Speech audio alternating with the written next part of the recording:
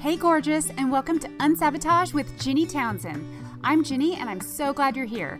Every week I'll bring unique stories, strategies, and ideas to help you shatter your glass walls. You know, those pesky areas where we seem to get in our own way, so you can step into a life you adore. This is the podcast version of my weekly show originally filmed on Facebook Live. If you'd like to watch the episodes, hop on over to unsabotage.com. But if you're a podcast junkie like me, here's the place to kick up your feet and binge. All right, let's unsabotage.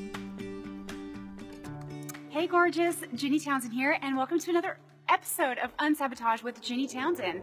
I am really excited about today's episode for a couple reasons. One, I heard a really amazing entrepreneur speak about things that I think will forever change the way I look at what's possible. And then second, it's Thanksgiving here in the United States, and I feel like everyone's just more in tune with what they're thankful for. So when you combine limitless possibility and thankfulness or gratitude, I think it's a really beautiful time. So what captured my attention was this different type of abundance that was shared by this entrepreneur in Silicon Valley. And he asked us to consider a totally different way of looking at abundance, like where diamonds are commodities and clean air or clean water is as common as air. And I was just thinking, like, what would the world be like if that was the case? And for that, I'm grateful that those things are actually really possible. So I do really like living in Silicon Valley. The cost of living is high, but we're surrounded by the best thinkers and doers I feel like I've ever met. And I think just being in that energy, like being in that atmosphere, you're constantly challenged to shatter any limits that you have on what you think is possible. So I want to tell you about the entrepreneur I heard speak this last week. And his name is Naveen Jain. If you're not familiar with him, I will post more about his businesses and about him, the show notes for this episode over at unsabotage.com/episode 18. So you can look for them there, but just hear me out while I tell you these stories, okay? You can do your research later. All right. And I don't really see myself as a small thinker.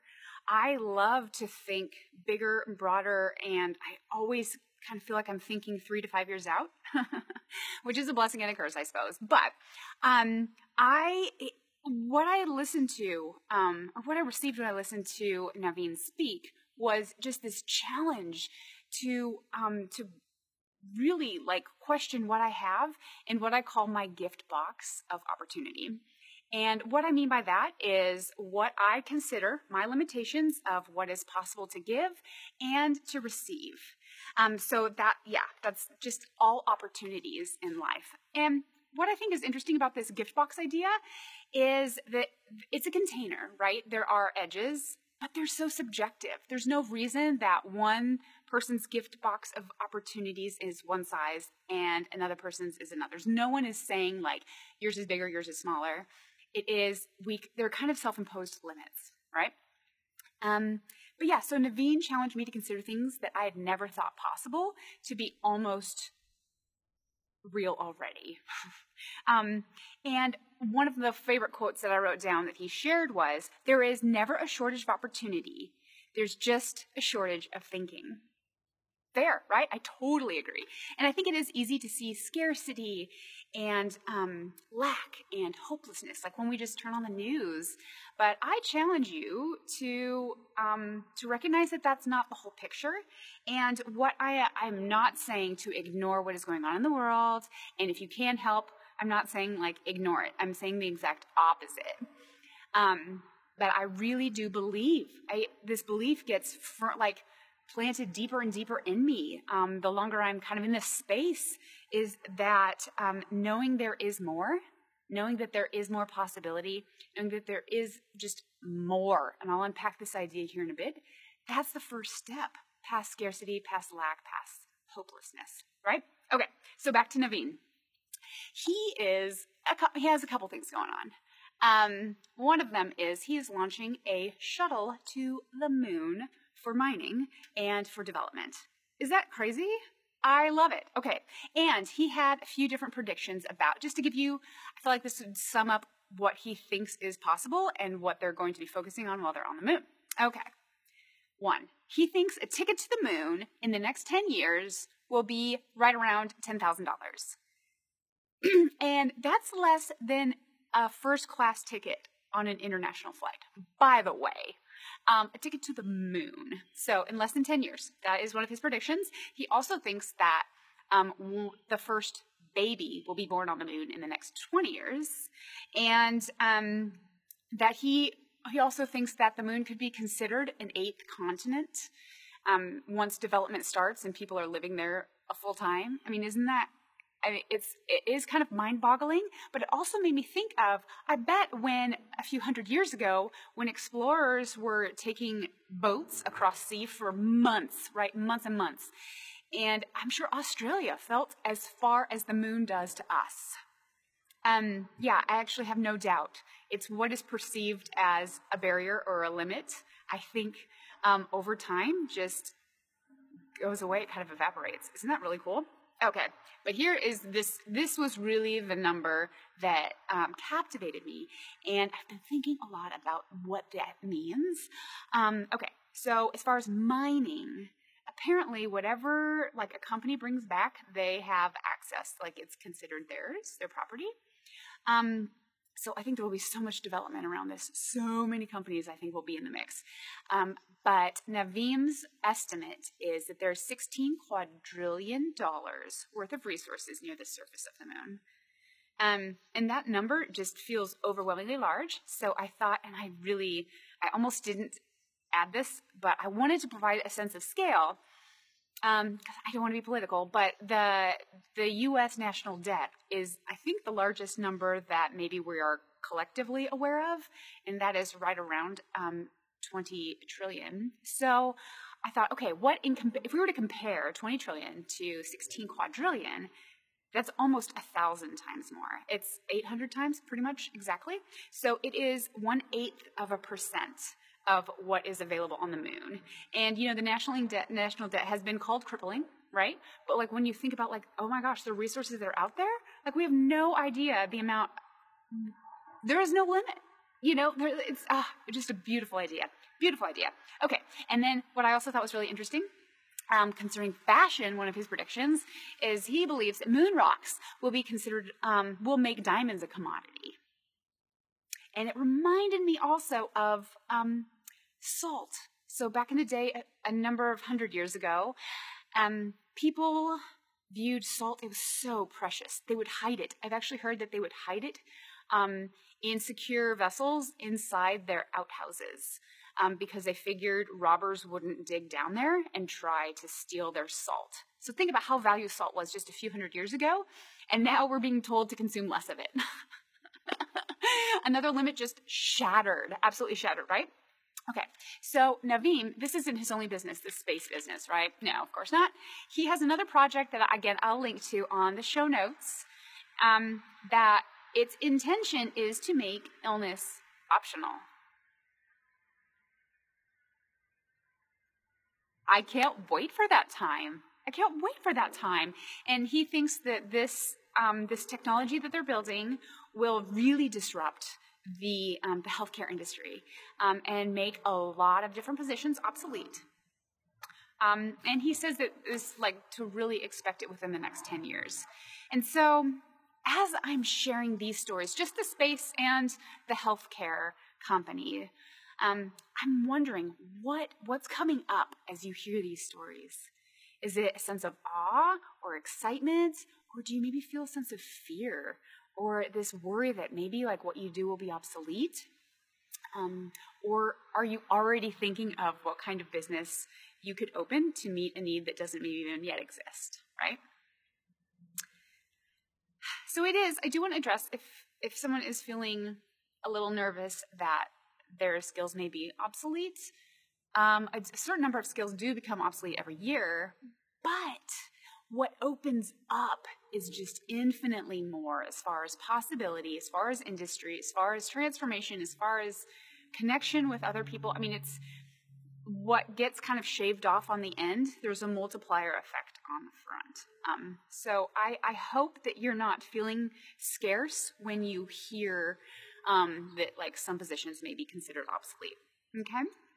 So, and like I said, I believe that new opportunities will always arise. And I also firmly believe, I mean, if you can take the last 15 years as an example, new businesses will emerge that we can't even fathom the need for at this moment. I mean, like the iPhone is just 10 years old as a for instance. So 15 years ago, like you can't imagine that apps would be bought and sold for $1 billion. Like what's an app, right? And $1 billion? So a quote that I found that I love that summed it all up for me is by Alan Kay. And he said, "The only way to predict the future is to invent it," right? Absolutely limitless. Okay. So when I hear about this type of disruption across different industries that like feel like they were very secure and institutional, like healthcare and even space travel. I mean, more recently, you know, like there's Elon Musk and Sir Richard Branson are making movement towards having, you know, commercial flight and things like that. But healthcare doesn't seem like something that we've questioned disruption collectively, probably in our lifetime. But as we observe this disruption happening in institutionalized industry after institutionalized industry, I keep coming back to this really firm belief that our strongest differentiator is making sure that our mind is top condition, that we are aware of any limits that we may have, and that we are actively working to shatter them. And so around here on this campus, on the Unsabotage campus, we call these limits glass walls, and they're unintentionally put up in our own way, and we can see right through them. That is kind of the cruel part of them, but they just, you know, you run right into them because you didn't see them. You didn't know they were there. And so if this term glass walls sounds like a new concept to you, go to unsabotage.com/episode 18, and I have a couple other episodes that unpack what glass walls are and what they're made of. There's 2 specific building blocks. Spoiler alert. And I think you'll find all of the resources to start. So you can, I mean, once you know that they exist, you'll start seeing them, I promise. It's pretty amazing. And so, like I said, it's all about that gift box of possibility. What we think is possible for us to be able to give and also receive. Be a part of as building or be a part of as consuming, right? It's what is our gift box of possibility expanding? Or are we trying to just fit everything into the confines, holding really tightly to the measurements that we're comfortable with? So I contend that we were made in the image of love, that we were made in the image of infinite, and we were made in the image of limitless. So I hope that you are stepping forward into this, into your ability to be a person driven by love that is infinite and limitless. Isn't that incredible? I love that. I love that. So I found an amazing quote about the mind, and I'll paraphrase it to make it a little shorter, but a biologist named Lyle Watson said it, and he said, "If the brain were simple enough to understand, we'd be so simple that we couldn't." So once we know, yes, our brains are wildly complex, but once we know these limits that have just been kind of slipped in from experiences, these glass walls that have come up, you know, based on our own interactions, whether at work or with family, around money or success, around failure, whatever, we all have glass walls. So our minds are very complicated. But once we know these things exist, we have so much power to shatter them. So if you are looking for a roadmap to discover and to shatter these glass walls, I am honored to invite you to a masterclass that I will be hosting on December 5th. And it is called Shatter Your Glass Walls. So if you go to unsabotage.com/masterclass, you can claim your invitation there. I have been pouring my heart and soul. I have been thinking about every amazing woman that will be on that masterclass. Just thinking about you, planning for adding as much value as I possibly can during that time. So I hope you take me up on this invitation. And